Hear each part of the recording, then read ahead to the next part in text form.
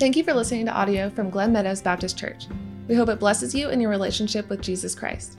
If you are not a current member of Glen Meadows, we encourage you to visit one of our services, Sundays at 9 a.m., 10:30 a.m., and 6:30 p.m. I'm going to read a passage of Scripture to you.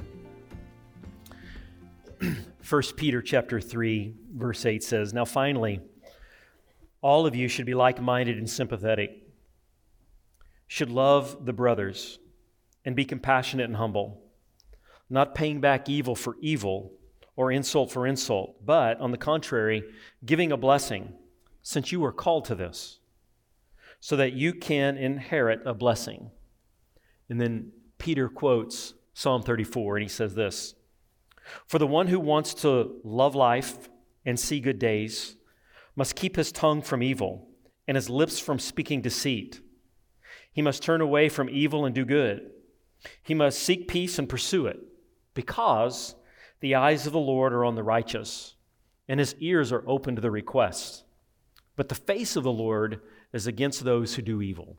Let's pray together. Lord, we ask that this morning you allow us to discern our own hearts, simultaneous to discerning your will and your presence.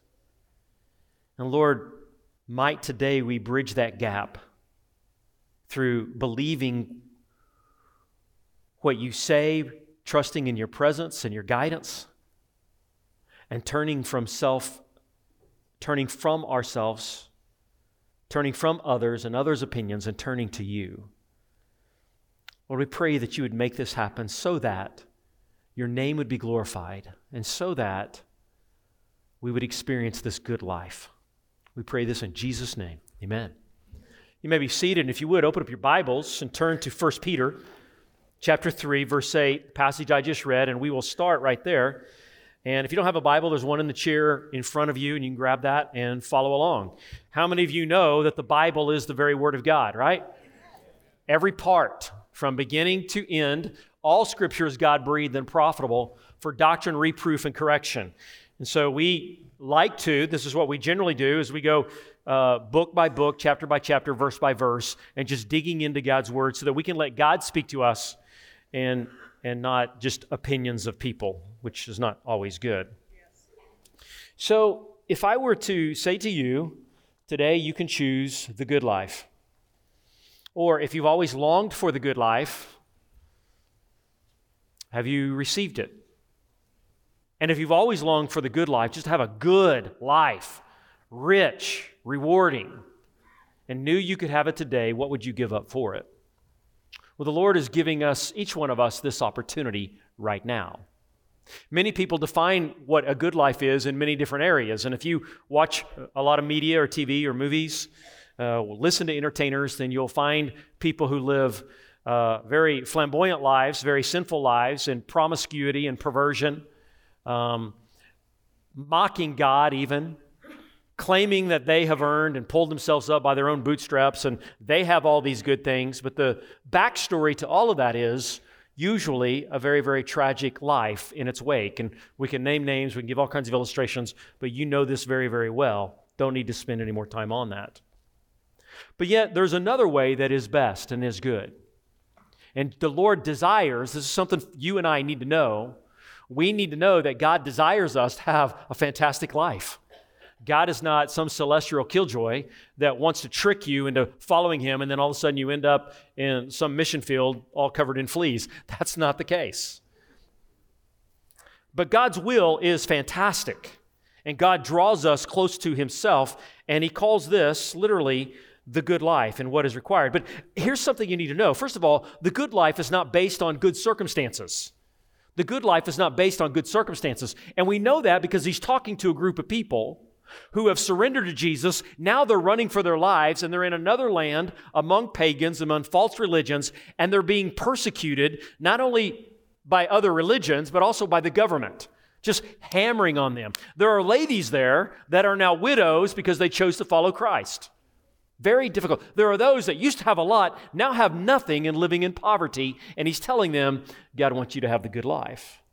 So it's not circumstantial. In fact, 1 Peter chapter 1, verse 6 says, "You rejoice in this, though now for a short time You've had to struggle in various trials.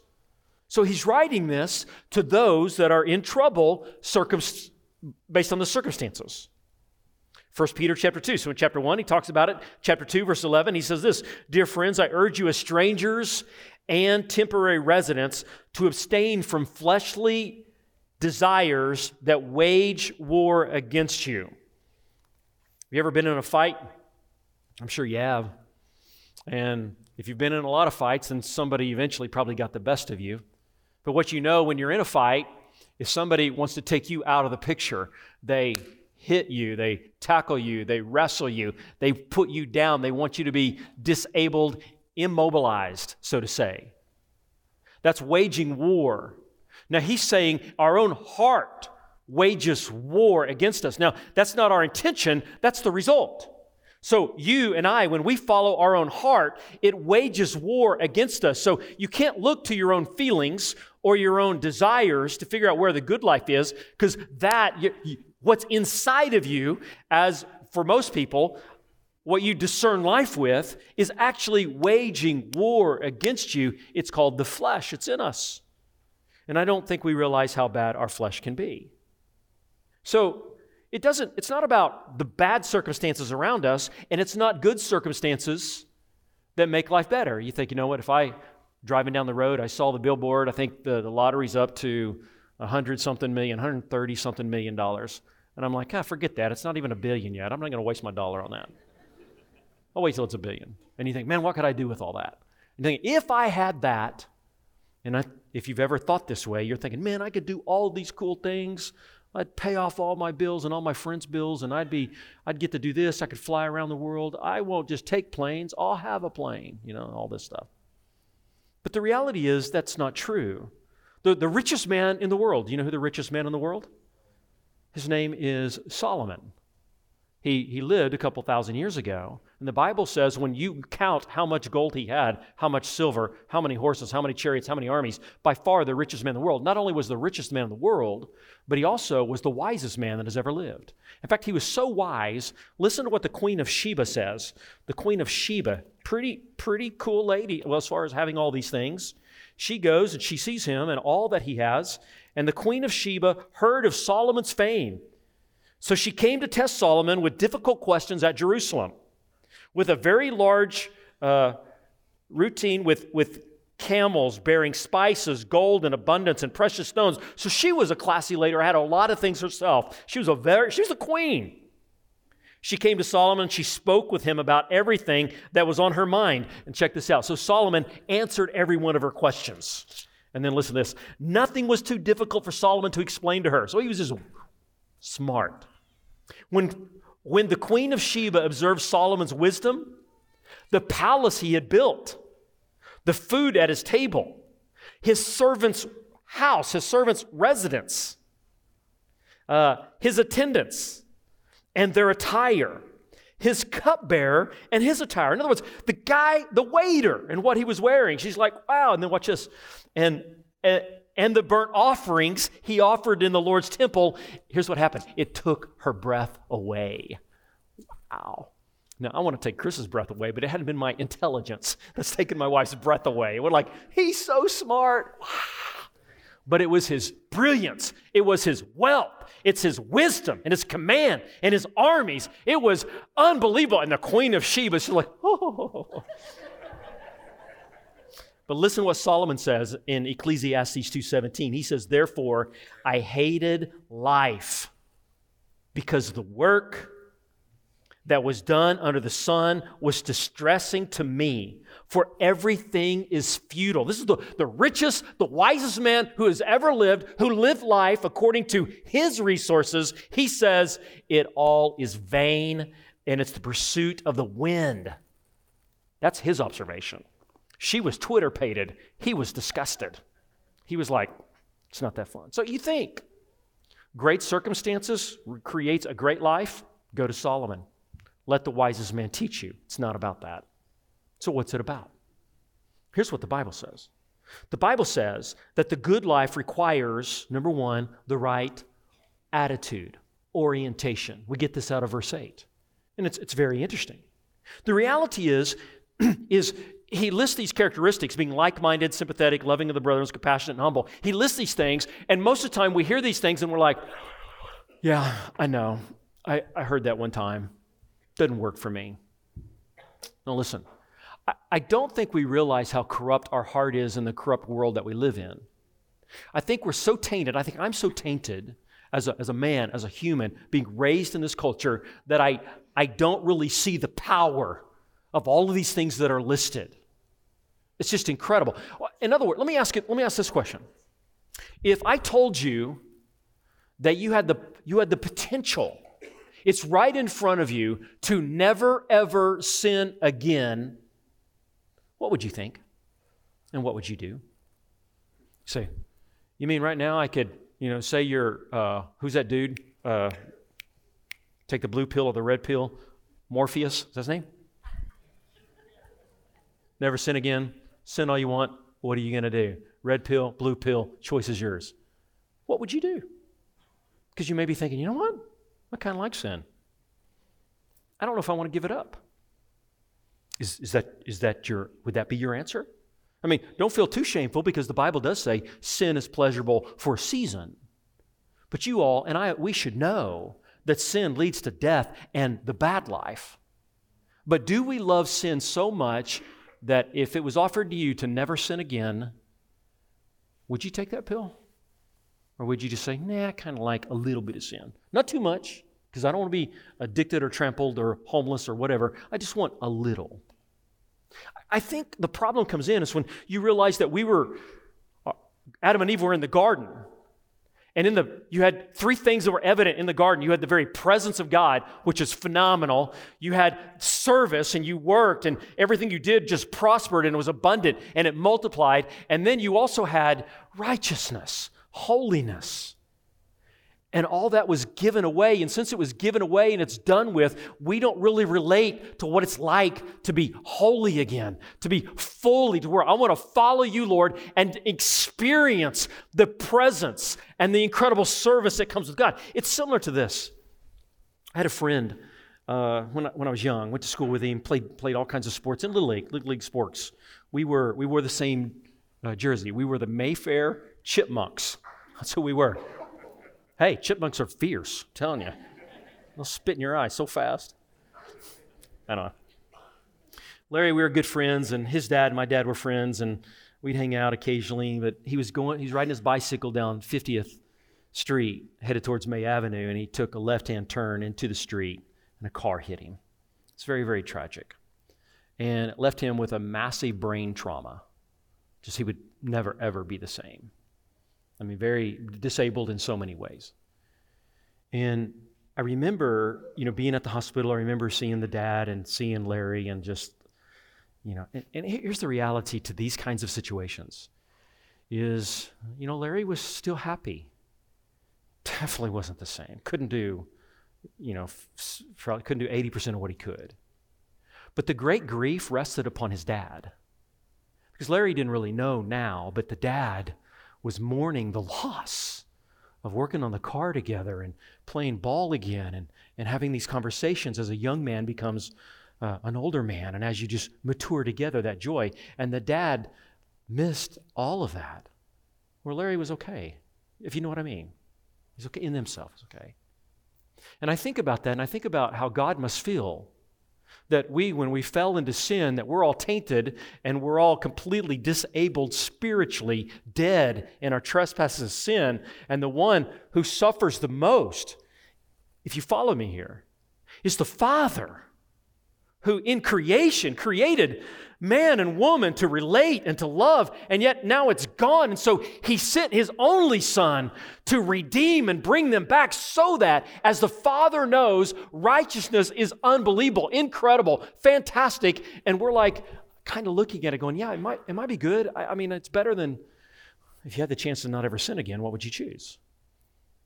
I began to discover what I think about righteousness and what I think about sin. And the answer is, let me just be clear. You should choose to never, ever sin again and to pursue the Lord because you have life. So watch what he does here. He says, here's what the good life is. The good life is, number one, being like-minded. So we take on an attitude to have a good life, and it is an attitude of unity. It's a compound word of speaking of the frontal lobe of the brain and then being in unity. And so it's saying you in your mind desire to be unified with people, specifically in the body of Christ. So those that sit on the right side of the church and those that sit on the left side of the church, you want to be one with one another. You want to love each other. You don't want to be separated. When you see people in other classes, when you know they're a brother in the Lord, a sister in the Lord, you want to be their advocate, not their adversary. You want to love them. You want them to go forward, and their needs are more important than your needs. And it's this incredible love. In fact, the Bible tells us if you don't love your brother, you don't love God. If you love God, you love one another. If you are prejudiced, if you despise someone else that's a brother, or even really anybody outside the church, then you are jacked up. Let me be clear. If you have hatred towards your brother, you do not know God, period. It's that clear. In fact, there's not anything more clear in the Bible. We can debate about when Jesus is coming back again. We can debate about how the world was created. We can debate about this and that. But you cannot debate about this. If you do not love your brother, you're messed up. And so having the good life is looking at this verse and saying, man, am I like-minded and am I in unity? Now, listen, we've got a lot of reasons not to be unified. I mean, we're all over the spectrum politically, right? I mean, there's people who don't believe there's some people who really like CNN. There's some people who really like Fox News, and you don't like each other in those realms. But you better get to figure it out how to love each other because you're in trouble if you don't, right? There are some of you, I hate to bring this up. It's just so embarrassing. There are some of you that were happy that OU lost yesterday. Face it. I do see some hands, and that's just incredible. But if you don't bring up OU, I'm not going to bring up the Tech game, okay? Is that fair? I won't bring it up. Sorry. I just won't bring it up. See? And then when we bring up these things, and then there's a couple of you who, man, it's just crazy how you became this, but you're big Ohio fans, and you're just laughing at all of us. You know, there are reasons for us not to be unified if you think about it. But if you really think about it, there shouldn't be anything that keeps us apart from each other. When you think about the blood of the Lord Jesus and how He died for you and He died for you and He died for you, and He puts us together in the blood of Christ, and He sends His Spirit, and He tells us to worship Him in unity and like-mindedness and approach the world, because the world is dying and going to hell, and who cares about pigskin at that point? Who cares about what style of food, what kind of clothes, what kind of language, what kind of politics? Because Jesus is the King of Kings and Lord of Lords, and we follow Him, we surrender to Him, and we love one another, and we are to be like-minded, right? Next, we're love for the brothers. Sympathetic.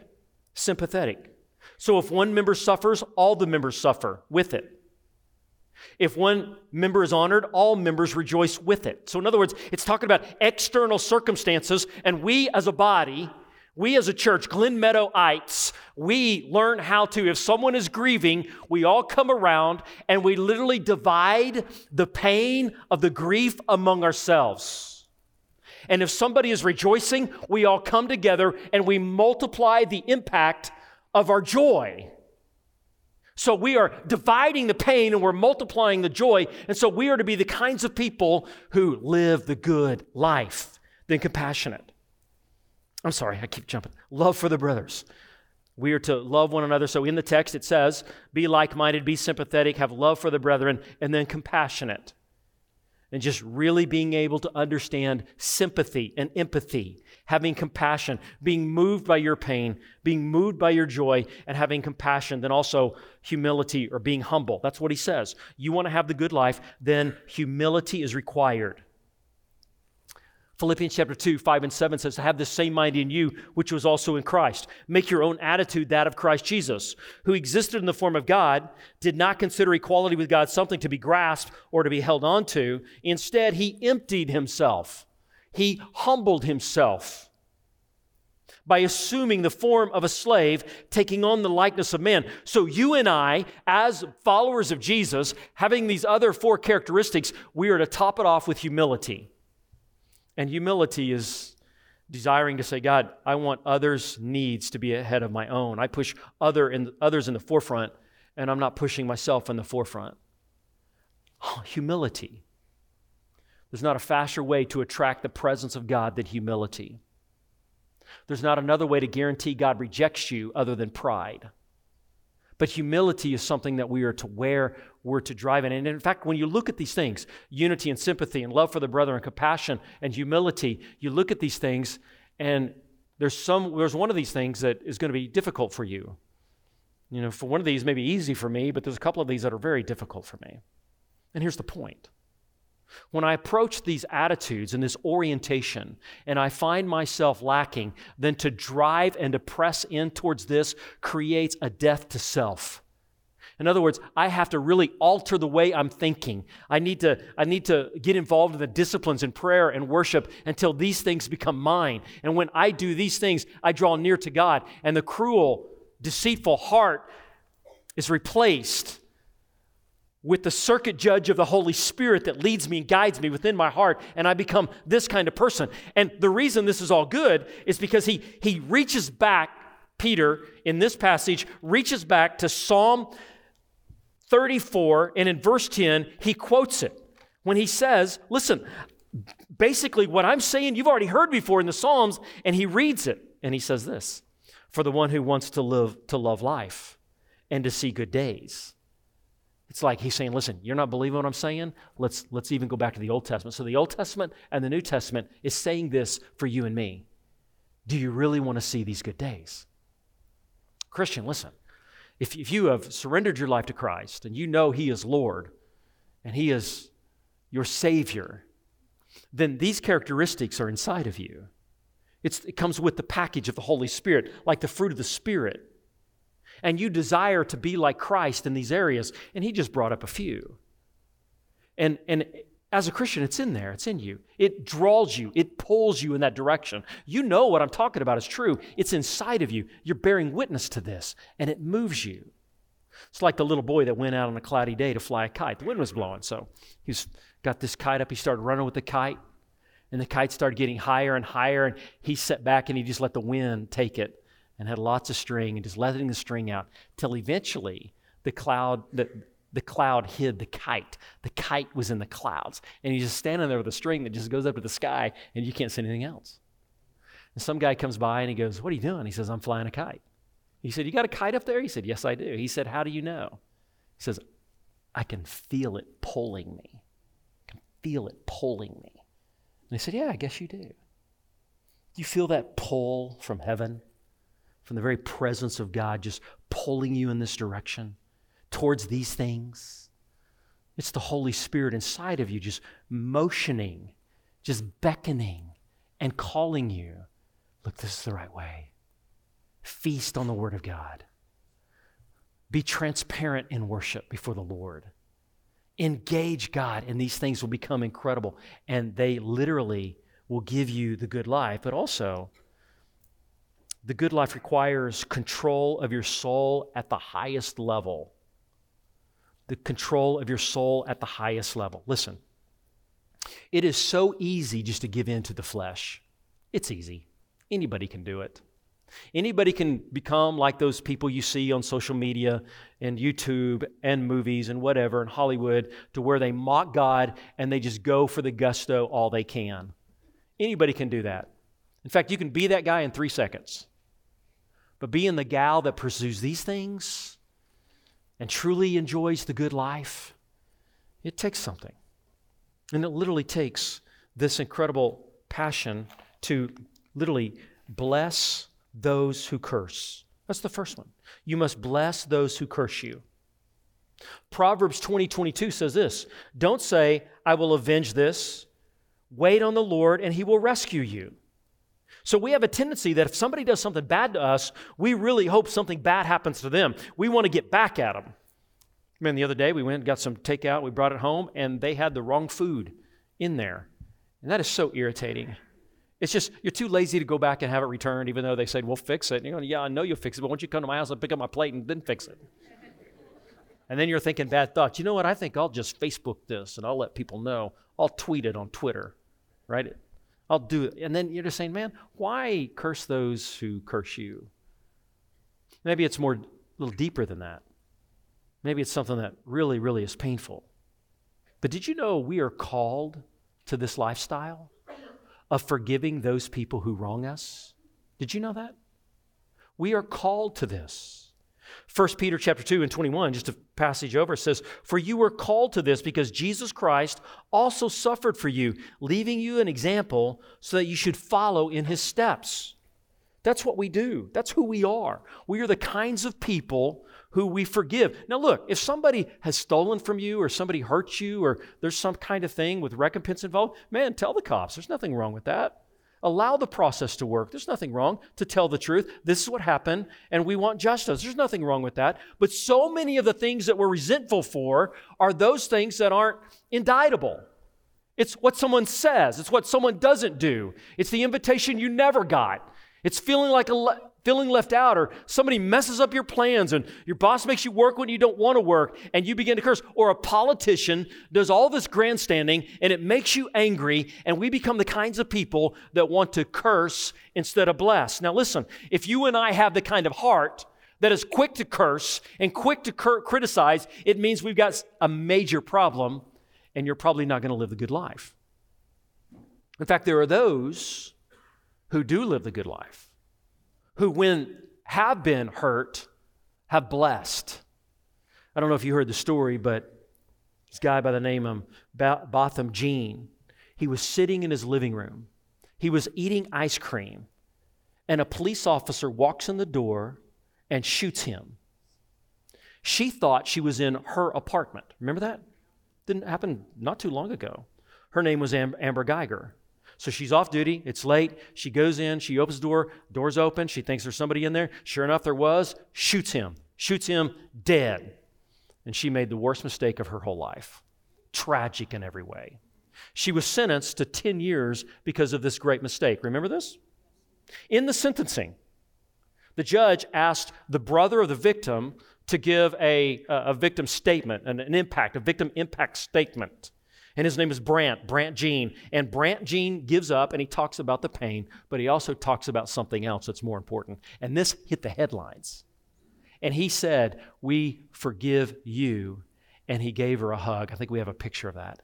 Just hugged her right there in front of national TV and said, "We forgive you." And I remember seeing like a month earlier, and I remember them showing a clip of a pastor who was speaking about the man who was shot. And I know that church, and it's a phenomenal church. And as I'm watching this pastor who was telling the media about this member of his church and what a great man he was, I'm like, this family's getting some incredible infusion of the Spirit of God and the Word of God, and I'm hoping something comes out of this. Because, this was a hotbed issue.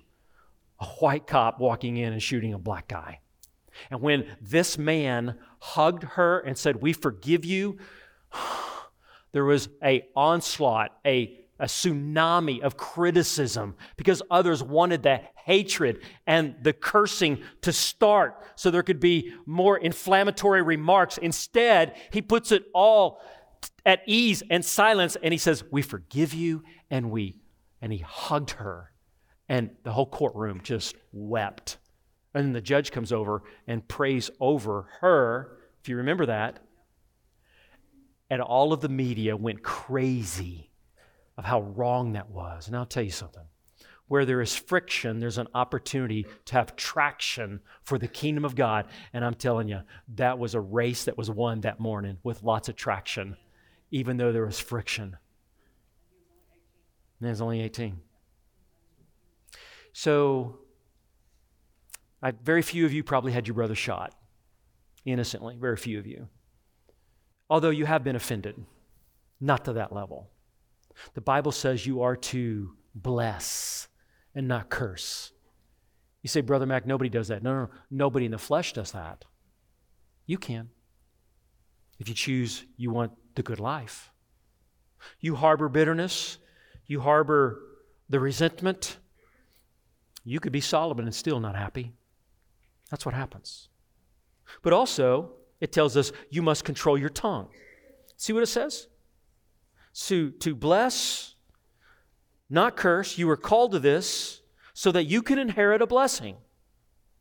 So when you are not forgiving and you are not blessing, then you will be cursed. But if you choose to not hold grudges and not have anger towards other people, then you will receive a blessing. You'll inherit a blessing. For the one who wants to love life and see good days must keep his tongue from evil. That's the second thing that you and your soul need to hold back, is your tongue. The tongue can be pretty evil, actually. Psalm 141 says this, verse 3, Lord, set up a guard for my mouth. Keep watch over the door of my lips. Lord, make sure I don't say anything I regret. James chapter 3. You remember James, half-brother of Jesus? The pastor of First Baptist Church of Jerusalem. Remember that? He knows what he's talking about. Here's what he says. And the tongue is a fire. The tongue, a world of unrighteousness. A place is placed among the parts of the body.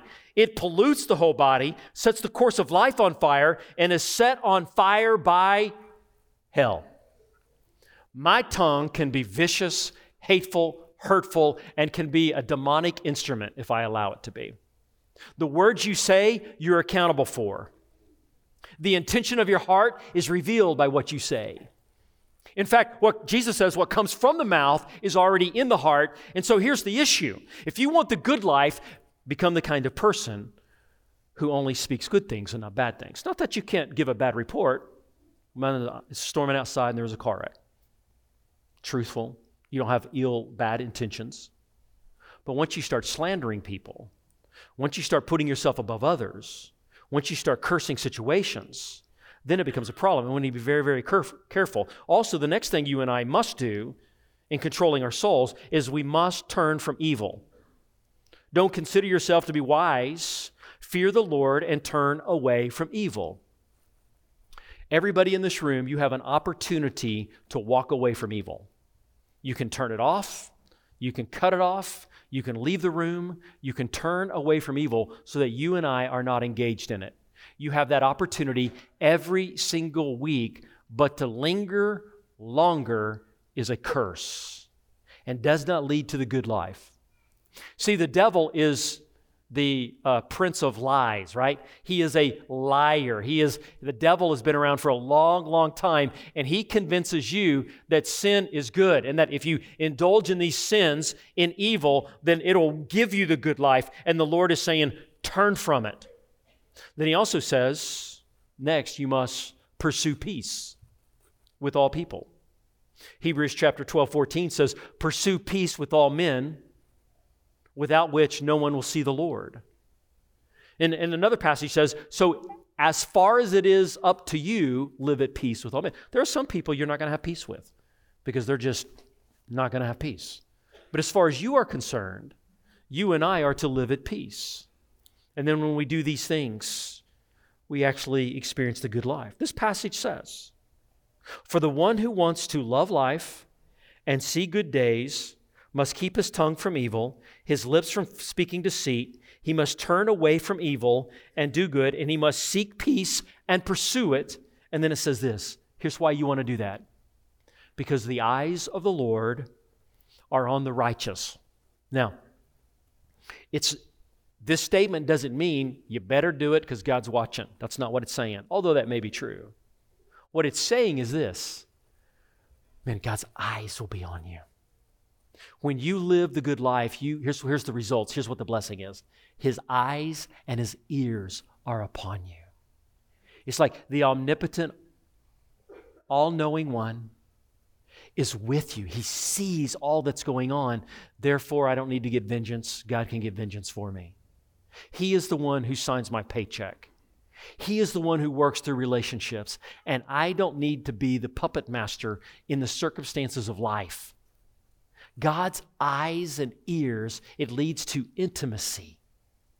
Back to the garden, the presence of God. It leads to the presence to where you're speaking to God and He hears you, He sees you, and His favor is upon you. This is the good life. No matter what the circumstances are, you can live the good life of the presence of God to His eyes. He looks, He wants to be with you. He wants to be in the same room where He can see you. And He listens. Communication. But for those who choose not to, evil attracts, look what it says. It says here, but the face of the Lord is against those who do evil. For those of you who are Googly intelligent, you can look this up and you can search for the face of the Lord. And more times than not, it's speaking of God's judgment. Obviously, in the Old Testament, it says, seek my face. It's talking about intimacy. And sometimes when it speaks of the face of the Lord, it's good. But more times than not, God's face was set against Sodom and Gomorrah. Coming in contact with the face of the Lord is though you can see the expressions. You can hear the disgust in the nostrils. You can see the squinting of the eyes. And that judgment will come next. So this says, choose the good life. Why? So that the presence of God will be felt. And so that you won't experience the judgment face of God. You don't want the curse of God. You want the blessing of God. Peter tells us how, right? Right here. Thank you again for listening to audio from Pastor Mac Roller at Glen Meadows Baptist Church. For previous sermons and more information, please check out our website at gmbc.org.